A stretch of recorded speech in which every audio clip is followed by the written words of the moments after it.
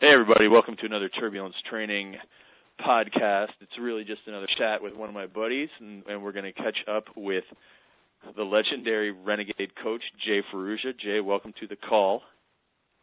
Thanks, Craig. All right, so as I mentioned just before we got on here, this is going out to everybody on the Turbulence Training podcast, so there'll be tens of thousands of people listening, and we just want to catch up with Jay in a nice casual conversation and see what he has learned in 2011. So, Jay, you did Renegade Seminar. You told me quite a few lessons from that, but you've been down in California, and you got the gym running back in Jersey. You're still learning a ton of things. So this year, what were some of the top lessons? A lot of lessons this year, actually. Some of the biggest ones were, and I guess this was mainly due to my personality. I think a lot of the things that we tend to recommend and the way we train people is due to our own personalities, our own genetics, what works best for us. And my personality has always been pretty intense. I always liked training super intense, but to the point where it was detrimental, where I would overtrain a lot, and I suffered a lot of injuries that I shouldn't have, just being stupid, not knowing when to tone it down, and always going 100%, always balls to the wall. And even over the last 2 years, I've definitely trimmed back on that and been recommending that a lot. Always, leave a couple reps in the tank, this and that.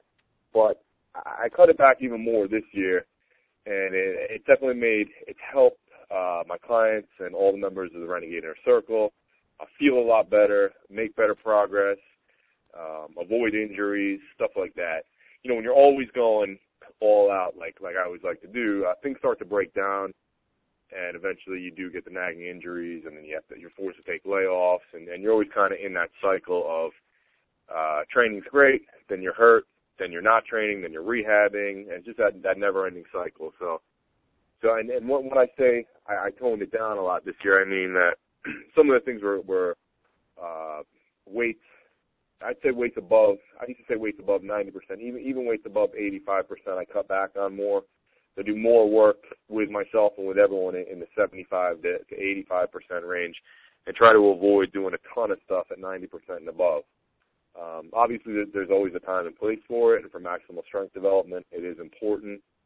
But you do tend to burn out, and you do get hurt doing that too much. So, kind of limited that. Going too close to failure. Again, I really have never advocated that much the last few years, but there are times when you're competing with friends or whatever when it does get out of control. I've been better able to temper that with myself, and I always hold my clients back, but I just see the benefits across the board from doing this kind of stuff.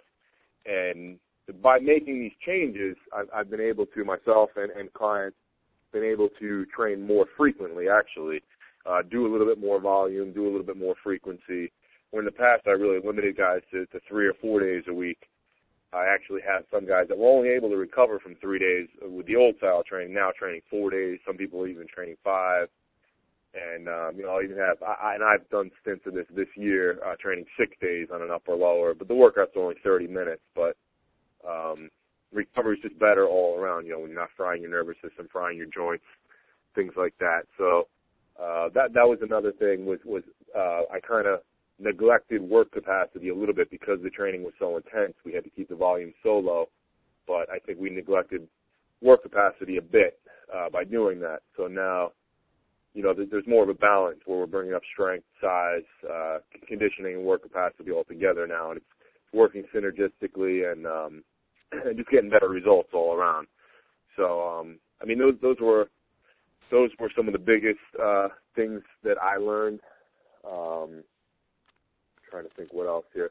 And I eliminated any risky type exercises as much as I could.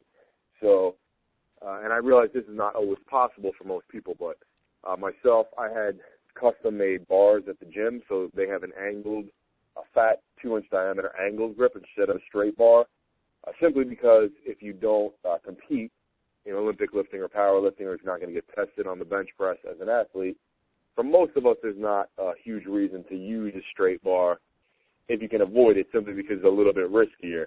It's a little unnatural to use a straight bar. Like, if anyone listening to this right now kind of does like a mock military press and puts their hands up in the bottom position, for most people you'll see that it won't be a straight line. Your hands will be angled in slightly. So then when you force them to connect through a straight line like that, it puts a little bit of undue stress on the wrists, the elbows, and that leads to the shoulders. Everything's connected, you know.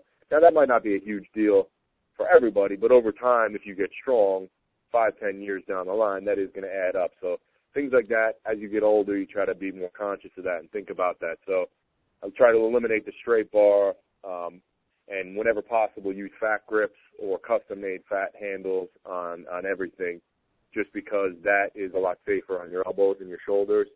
And I know and have spoken with a lot of strongman competitors this year, just trying to do more research and find all this stuff out firsthand from a lot of these guys. And because they always have to press the axle bar and 2.5 and 3-inch diameter bars in competition, they've gotten so used to it now that they notice such a tremendous difference that a lot of the guys I know, they say they won't even press with a regular bar or use a regular bar at all anymore because it's so stressful to their elbows in comparison to the fatter bars.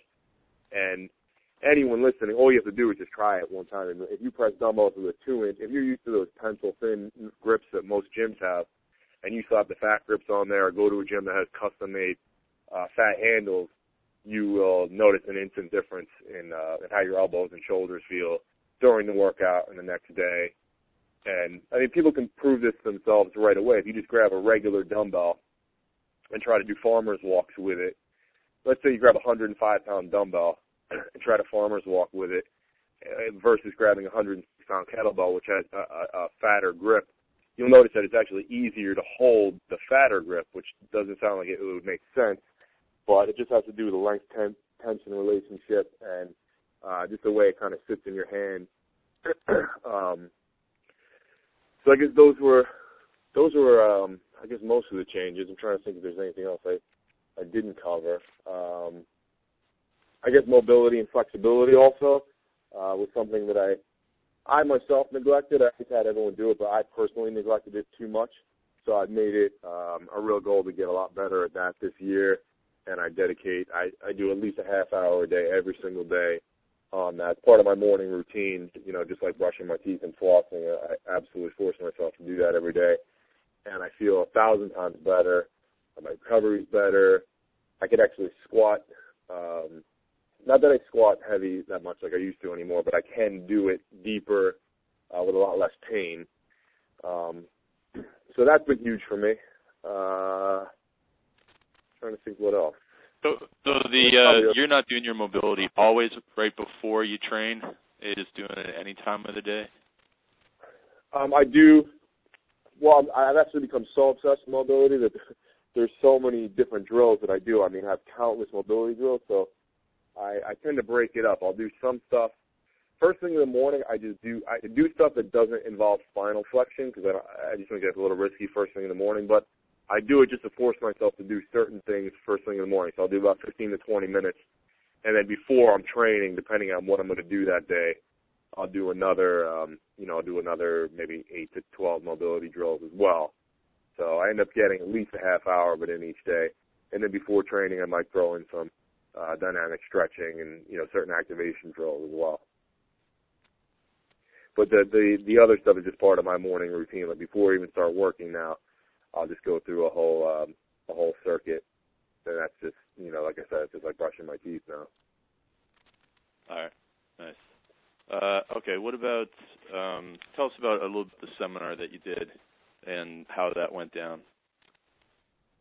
The seminar was basically, I explained in more detail because we don't have as much time, obviously, all the changes that I've made this year and stuff like that, and mistakes, whatnot. And then basically we had about 20 people flying from all over the country and Canada. And then most of it was hands-on because I didn't want to just make it a thing where I was just standing there speaking for hours on end. So we did. We went through all this stuff. So we spent a good hour or so on mobility drills, and a lot of people found it very eye-opening. And that was some people said it was their favorite part, just because I guess most of us, everyone wants to go in and lift. I mean, who wants to do mobility? But that's the kind of stuff that's probably the most important stuff. So, and I used examples of people in the room and myself even if we were going to start playing a sport or get a tryout with a team or something right now. There's a lot of guys there that compete in strongman, and they were far stronger than I've ever been. And even myself, what would help the most? Like, some of these guys could barely touch their knees, so that mobility and flexibility would help them become a better athlete. And even me, really, that would make a bigger difference for me, and has made a bigger difference for me than just getting stronger at this point. So we went all through the benefits of mobility and tons of mobility drills from head to toe. We did every joint, probably did a couple different drills for every joint, and when to do them and whatnot, and the optimal volume. And then we did the same thing with flexibility, a couple different unique ways of stretching, kind of a stretch wave type deal that Ann Fredericks teaches, and I went through some PNF stuff, some static stuff, when to do those. So we spent a good hour or so on that as well.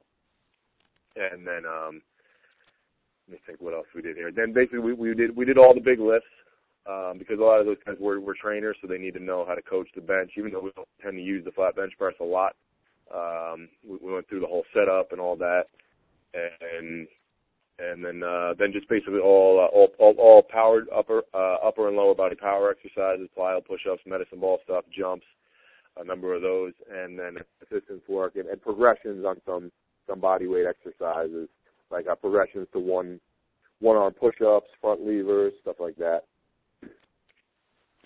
Yeah, so that seminar was in Jersey, right? But you live out in California now. Where are you training out there? I've been training, a lot of days I actually train at the Rings at Muscle Beach, and then there's another gym nearby, which is pretty good. It has most stuff. And then we live about a block or so from Gold's Venice, which Jen is training there now. I'm going to go there for a little bit, and that'll just be to hold me over until we eventually get a place going out here, which I guess will be sometime next year. And Jen is still stronger, fitter, and better looking than you. Yes. Everyone is. Very nice. So all this stuff you learned and you got smarter this year. You put together some programs at all this year? Some new good stuff? Yep. Yeah, I put together Uncaged has actually been a very popular program, which has a lot of the progressions that I was talking about on me, as opposed to just going in and always. I was more of a West Side guy back in the days, and not that there's anything wrong with that, obviously, can't argue with the results, but just for the clientele I have and for certain things I wanted to do, we kind of backed off always working up to a heavy 1RM, and now I cycle the maximal strength work, the big exercise a little differently. So we have that. Uncaged has that kind of progression in there, as well as there's probably about 3 to 5 different unique bodyweight exercises that take you through a 16-week progression on those. And in the Inner Circle, my membership group, I've been changing, not changing, but just, bringing out more and more new programs. We're going to have a new one coming up here in 2 weeks, January 1st, which will be, incorporate all the kind of stuff we just discussed with the unique periodization schemes and progressions and all that. Okay, so my question was going to be about, remember when you trained Hyson?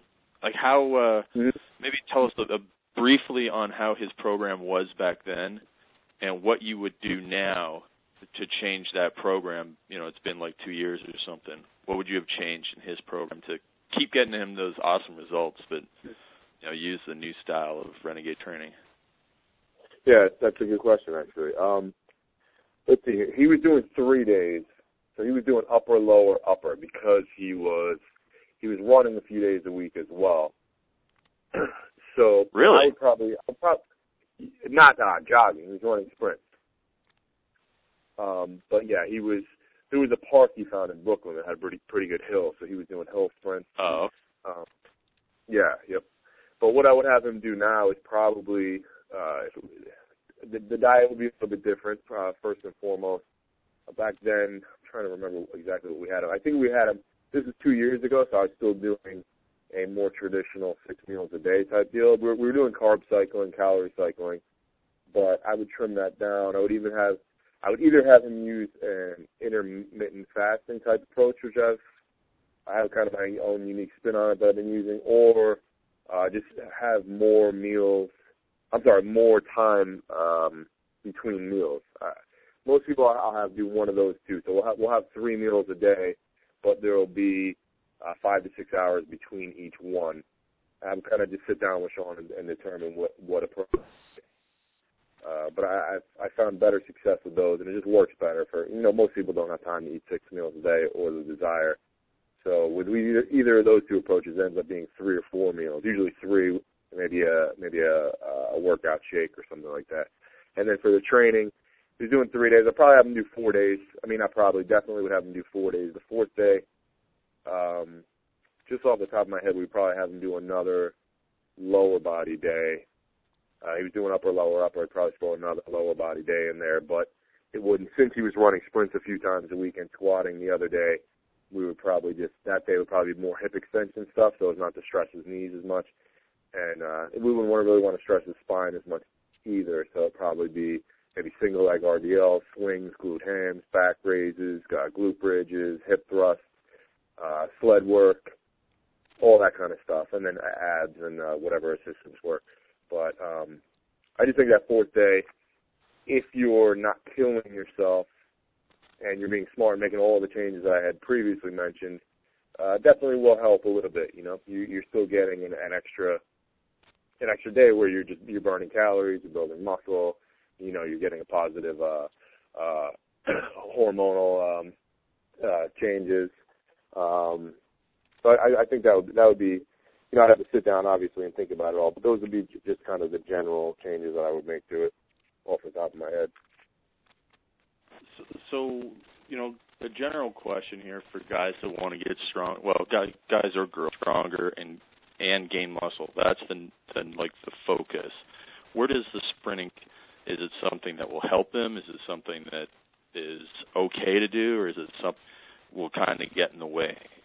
How do you do it right so you can stronger and bigger and still sprint, or do they even need to? Yeah, it depends. I think most people can do it. In the past, I was kind of old school, the old super squats kind of theory of don't run when you can walk, don't walk when you can stand, don't stand when you can sit down, that kind of stuff for skinny guys or girls looking to gain size. But I think that doing some conditioning actually does enhance your results, and it makes it's a very rare person that doesn't have trouble gaining 10 to 20 pounds of muscle and staying lean at the same time. 18-year-old kids can do it, but after that, unless you're a real genetic freak, most people, and I've worked with a ton of regular people, they do tend to end up getting fatter when they're trying to gain a lot of size. Even 10 pounds sometimes, they're gonna get fatter. So I think it's smart to always do some kind of stuff like that, some high-intensity conditioning. Definitely makes it better. It enhances your recovery. Not only between workouts, but your between set recovery gets better. You'll notice that when you start running sprints, your recovery, say if you're alternating chin-ups and military presses or something like that, just in a few weeks you'll start to notice that between sets your drop-off isn't as much, you're not breathing as heavy, you feel better. So your workouts actually get better. Your recovery between the workouts gets better. Your overall health improves. You're able to eat a little bit more, which you're going to need to for gaining that muscle without getting as fat. So I don't think, and then if you look at some of the most jacked guys in the world that most people would pay to have their physiques, NFL running backs or wide receivers or D-backs, they're all running sprints all the time. The one thing you don't want to be doing is jogging. That's going to kill you. But if you're running week, I would say it's going to have more benefit than any negative effects, really. So let's say if you were lifting 3 days a week and you ran sprints 2 days, so you're training 5 total days, and the sprint workout's only going to be 20, 30 minutes. Most people are going to be able to recover from that. If you really have recovery issues, then you could throw those sprint workouts in right after training. So you train 30 to 45 minutes, and then you're already warmed up at that point, so you don't need much of a warm-up. Sprint for 15 to 20 minutes, and you're good to go. What type of sprinting should be doing? Should they just be doing hills, or is there something special about hill sprints, or is it okay to do sprints on a treadmill, or is that maybe not the best idea because you're going a lot faster and you could hurt yourself? Well, the only reason that I pick hill sprints first and foremost is just because it's way harder to get hurt. I mean, if anyone's listening to this call and is in their 30s and hasn't sprinted since high school, the possibility of getting hurt is fairly good if you're not smart about it. You're going to want to take a few weeks to work up to it. And the first couple of weeks, you're going to do so little that it's going to be boring, but you have to do that to be smart about it. So if you haven't sprinted in a while, yeah, you can do flat ground, but it's just that the angle that it puts you at when you're doing a hill sprint greatly reduces the impact and the chance of injury. So that's why I recommend hill sprints above all else. And then if you had a sled you could run with, either attached to a belt, or if you're dragging it, or you have your arms extended in front of you and have attached, rings or blast straps to it, that reduces the possibility of injury simply because it slows you down. Or if you were pushing the prowler, again, the angle of your upper body would be kind of similar to it would on a hill.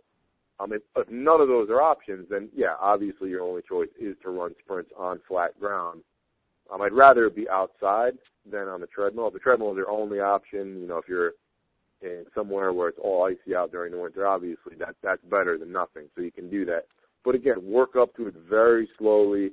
Start, maybe 70% the first day, and literally only do maybe 3 40-yard sprints. And then that sounds like nothing, but you'd be surprised at people who get injured doing that, doing slightly above that the first day. So if you keep it very minimal and then just work up over, don't be too eager. You're not going to get down to 5% body fat in 2 weeks no matter what you do. So take it slow and be smart, because once you get injured, you're not going to be able to train, and then all your goals are out the window anyway. So just real slow, couple sprints, see how your knees feel, see how your hip flexors feel, see how your hamstrings feel. You don't want to tweak or pull a hamstring or anything like that. And make sure you're running with proper mechanics. You do not want to be heel striking. I see people who haven't sprinted in a while and they heel strike. That's the last thing you want to do. Make sure that the ball of your foot hits the ground and kind of paws like a bull and pulls the ground behind you. So you should be running pretty quietly. If you're just clogging along and I can hear you, from 2 blocks away, you're going to get hurt as well. So work on running mechanics. Try to be quiet. If you're running on flat ground, your heel should land directly beneath you, not way out in front of you when you're jogging. That's when you get that impact that's just way too stressful on the knees and everything. So all those things are real important to consider. What about if you have a car and your friend drives the car and you attach yourself to the car like Mandelbaum? Is that a good way to train? Yeah, that's what you and I do when we're together. That's a really good way. And then use blood for gas. And if you're transporting blood, where should you transport the blood? The car? In the gas tank. You want to use it as fuel. Okay. All right. That's pretty good. All right. What about the rest of 2011? What was kind of some cool random things that you accomplished or trips you went on or anything you want to share with the readers and listeners that they might want to check out? Maybe it's books you read, anything. Let's see here. Books I read, some good books. You want just fitness books or? Yeah, it doesn't matter. Let's see. Some good books are Lights Out, Sleep, Sugar, and Survival. I thought that was pretty good. I read The New Evolution Diet by Arthur Devaney. What else? The Anti-Inflammation Diet. Let me see. The Coconut Oil Miracle by Bruce Fife. The Magnesium Miracle by Carolyn Dean. Right now I'm reading Mastering Leptin. Let's see here, what else? The Cortisol Connection. The Thank You Economy by Gary Vee. What were some other good ones? Trying to just look through the books I have around here. Easy Strength, Dan, John, and Pavel. And then I'd actually mentioned to Craig last time we spoke, which I don't remember where I heard this advice from, but I've been rereading some older books that were favorite books of mine, just because I read this somewhere. I thought it was a great piece of advice that you should read instead of constantly. And I'm guilty of this. It seems like every week I ordered another 3 to 4 books on Amazon. But you should instead of always reading new books, if you really want to learn a subject and kind of master it and get good at it and be able to recite it like the back of your hand, you should reread some of your favorite books or some complex or some hard to understand books more often. Read a book 3 to 4 times until you really have it down. Like, treat it as if you were in school and you were going to be tested on the material. So I've been going back and rereading some great books like that. Whereas if you just read a book and the next day you start a new book, you tend to forget at least I do, some of the most important lessons that you learned from whatever the previous book was, and then it kind of is just erased by the information from the new book. So that's been something I've been doing, and I'm going to continue to do throughout 2012, is just go back through some books that I thought really made a big difference in my life and reread them just to make sure I haven't forgotten some of the important lessons. Like last time we spoke, I was telling Craig that I was rereading The Power of Love from Leo Babauta, the Zen Habits guy. And there were definitely some habits and things in there that I had forgotten about and that I had slipped up on. So it got me right back on track, and I kind of, made some notes. And it definitely helped me be more productive again, because some of that's why they're called habits, because you really have to force yourself to make them habits, and anyone can slip up. So as far as the rest of 2011 went, what else did I do? I mean, I basically been in California the whole time, just trying to, establish connections out here. And so we've traveled, but it's mainly been out here and just getting set up for the future and whatnot. I've been back and forth to Jersey a few times. The gym's been growing pretty well. I made some changes, which obviously it's kind of difficult to run a gym if you're on the opposite end of the country. So I had to make some changes to the workouts, to the way we structured the gym, a lot of business-related changes. And it's been trial and error, but I think we have it. And there'll still be some things that, that will change as we go. But I think right now it's on a pretty good path. And that's about all I could think of off the top of my head right now. That's cool. So any plans or goals for your training or the business in 2012? Yeah. Well, I told people at the seminar, and some people came up afterwards and told me that was the biggest thing they took away. When I said my goal for 2012 is not to get bigger, not to get stronger, no numbers like that. My only goal is to feel significantly better than I do right now. And if I do that, I'll be able to move a lot better and whatnot. And what's funny is I already do feel significantly better than I did 5 years ago and probably even 10 years ago, just because of my dedication to mobility and things like that. But there's a lot of stuff I still need to work on and improve on. So I'm going to continue in that direction just because I've seen the positive difference it can make.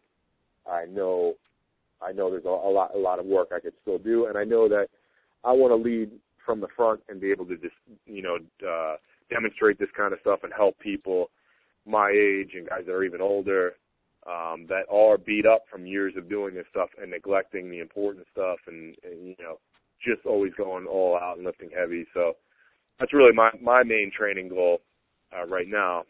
Professionally, like I said, I would have to say it's going to be this year that we're going to open up a place out here. So and then I have some other things. I have 3 or 4 new magazines I'm going to be, I don't want to say for sure yet, but I've been contacted by, which would be pretty big. And then I have some pretty big name clients that I'm working with, who I can't really mention right now. But there's some, there's some exciting stuff going. 2012 is going to be a great year. I'm actually really excited for it. Awesome, man. Well, you are Batman.